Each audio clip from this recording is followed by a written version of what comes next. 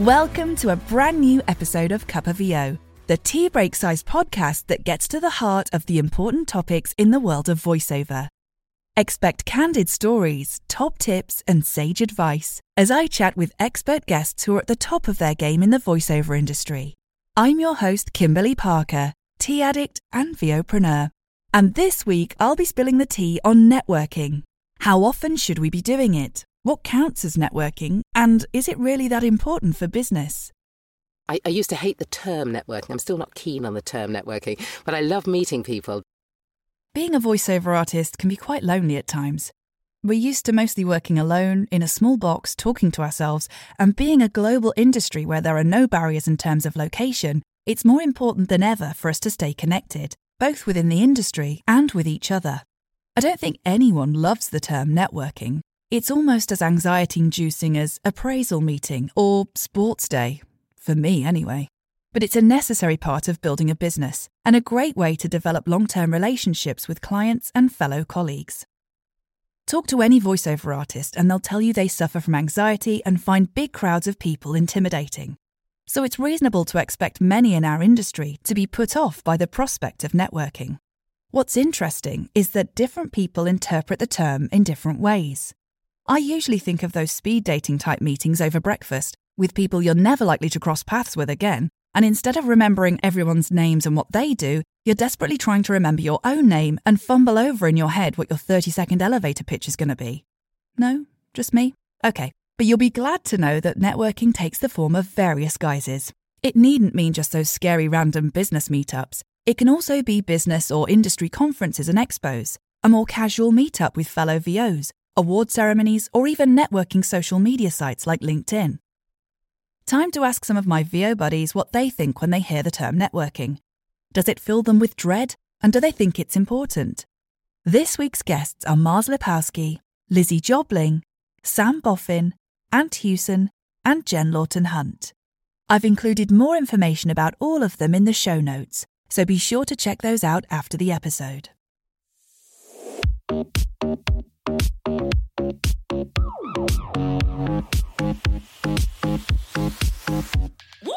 Oh, I love it. This is great.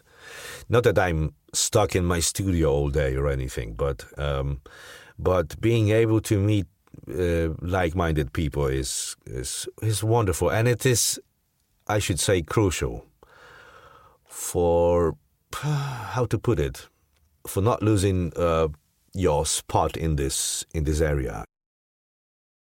I did the traditional networking and I joined some local business groups around where I live in Surrey. I found that utterly exhausting and just hard work, basically. It's like a whole new job. I mean, to really reap the benefits, you need to be invested. You need to keep going. You need to put back in and all those things. And I found that because voiceover is quite niche and not a lot of companies or whoever else always utilise voiceover, or at least don't think to, I guess. I would have had to have continued to keep investing. It would have been a very slow burn. And I think that doesn't mean to say it wouldn't pay off. I do know a whole host of our colleagues that do invest heavily in that traditional networking, and it does pay off. It is a slow burn. So if you have the capacity to do that, then by all means, I think it could pay off, because also it's not necessarily who you're networking with at that time. It's who they know and their cousins and their friends. And it's that kind of mentality. I am quite an impatient and impulsive person. And if I want to push my voice out, I just direct market. That's just how I feel like I'm getting momentum. But then there's also like the soft networking, I'd call it. And that's where I don't really try not to go anywhere without a business card. You never know who you're going to bump into. I am a mental chatty person, so I'll start talking to anyone in any queue. And you'd be surprised who you'll bump into. You know, there might be a video producer or someone that works in radio, or, you might bump into an actor or a writer. The other day I was having coffee down at my local cafe on the river, and I overheard these women talking, have you found anyone to narrate your audiobook? Now, I was like, hello. Now, interestingly, I don't do audiobooks. However, I did recommend a couple of my colleagues. Voiceover is so interesting to the majority of people because it is so niche. It's easy to start a conversation about, oh, what do you do? Oh, I do this. And then, you never know. So I think that is really important. Years ago, when I was in my old house, the next door neighbour, who I sort of knew just daily to say hello to, but I didn't know their surname unless they got the post through ad or by accident. It transpired that she had a toy building business. And she'd seen me one day and she said, oh, I was having a dinner party last night and you came up. And I said, oh, our next door neighbour's a voice actor. And she said, I looked on your website. And she said, oh, I didn't realise you did that sort of voiceover. I don't know what she thought I did. And she then, she was talking about her YouTube channel and how she wanted to get me to voice the videos on that. And I was like, oh, wow, that's amazing. And then even more randomly, my daughter, we had a custom sort of cabin bed made for her. And the guy that came round, who'd built it and was coming around to put it together, he runs warehouses. And they obviously utilise a lot of safety videos and they commission in voiceovers from... He just said it's really difficult to know where to find a decent voice actor, one that's going to be able to continue to produce work as and when you need it. So I was like, great, here's my business card. So you just don't know. So that sort of networking I quite like. I love networking insofar as I used to hate the term networking. I'm still not keen on the term networking, but I love meeting people. That's absolutely.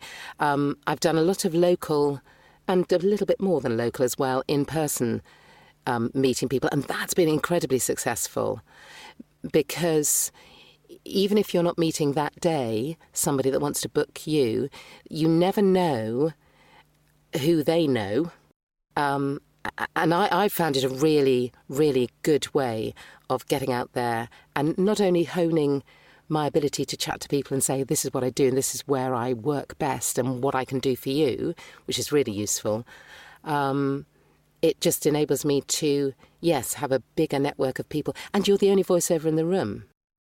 But LinkedIn... Personally, for me, different people will fly on TikTok or Instagram or Facebook or wherever they are. For me, LinkedIn has been the place. I've had a lot of clients come to me direct from LinkedIn.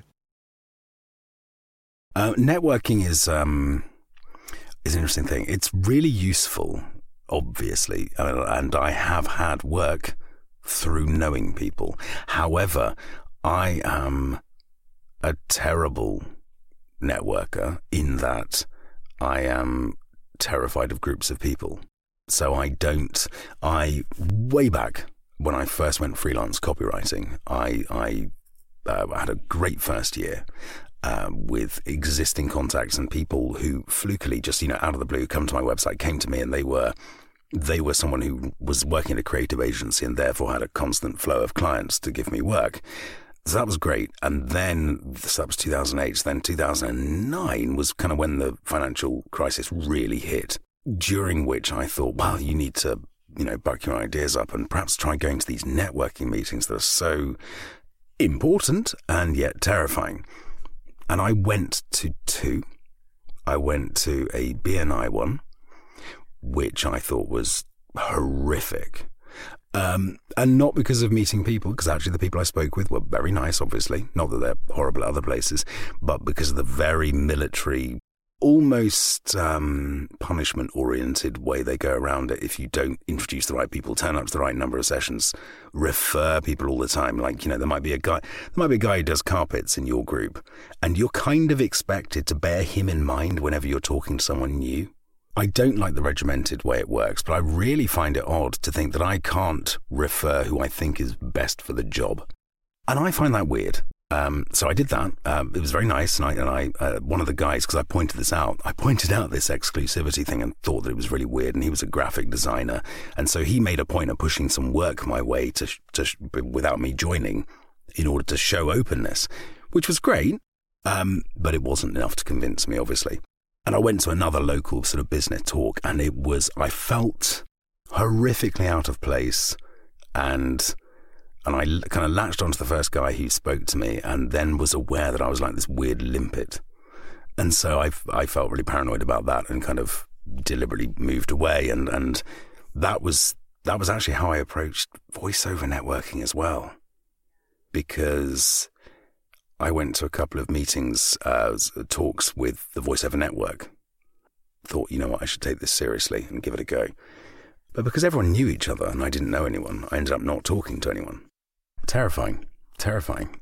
And it's only really the process of time and going to workshops where you're forced to talk to people because you've got to interact with them. And then the award ceremonies, which get less scary the more you go to, because the more you go to them, the more people you meet. I genuinely have a technique. It's not a technique. It's not like it's a secret. I get to places early or get nearby early so that I can have a couple of braces beforehand. Okay, so I think it's very important to do networking, and I don't do enough. I've only been to a couple of in-person voiceover kind of conferences and have gained work from them being in person. And if I've gone to networking events, I don't know, like a local expo or something, or the business kind of thing, again, making those connections, I've got work from following up from those kind of things as well. So I think I can talk my way into roles easier than I can like sending emails and things. I think for me personally, that human connection, you just can't beat it. So I think for me, being in person is probably where I would see it's easiest to get roles. But then it's quite hard to go to those in-person things. It's not always possible. Often they're expensive, or they're out of town, or they're quite time-consuming. So I think building up communities online is also really important. Making those connections with people online, LinkedIn, Instagram, wherever. And again, consistently keeping up with them. And but that I just think networking is crucial to being successful in this business, because it's about people, isn't it? And making those connections. People hire people. They don't just hire you for your voice, they hire you for you as a person. So I think it's crucial. We all have an existing network of contacts, from people we're related to, people we went to school with or have worked with in the past, friends, partners, friends of partners. These are all valuable points of contact to explore in order to improve your chances of increasing your client base in the future. Similar to the voiceover industry itself, success with networking is a long game. Whether you're looking for leads on LinkedIn or going to in-person business meetings and swapping cards the old-fashioned way, these things take time.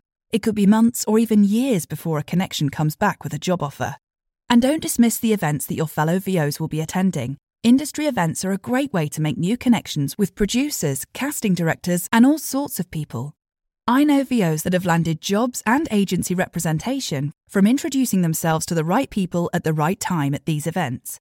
And if nothing else comes of it, you'll make some great friends who will understand what you're going through, as well as keeping up to date with the latest trends and news in the VO industry.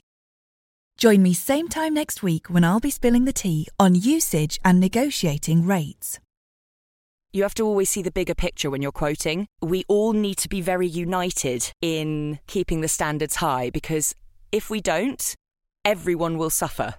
We're losing voices from backgrounds that might not have the privilege that we do. I think there's a combination of ignorance and also people thinking, well, I can do this on volume. Because you've got to be true to yourself and you can't shaft the industry. I've got some information on my website which goes over usage, and it goes some way to explaining what usage is about. Thanks for tuning in, my caffeinated comrades. If this episode has sparked any questions or comments, or you just want to connect, you can find my email address and social handles at kimberlyparker.com. If you haven't caught up with my other episodes, feel free to check them out and let me know what you think. You've been listening to Cuppa VO. Until next time.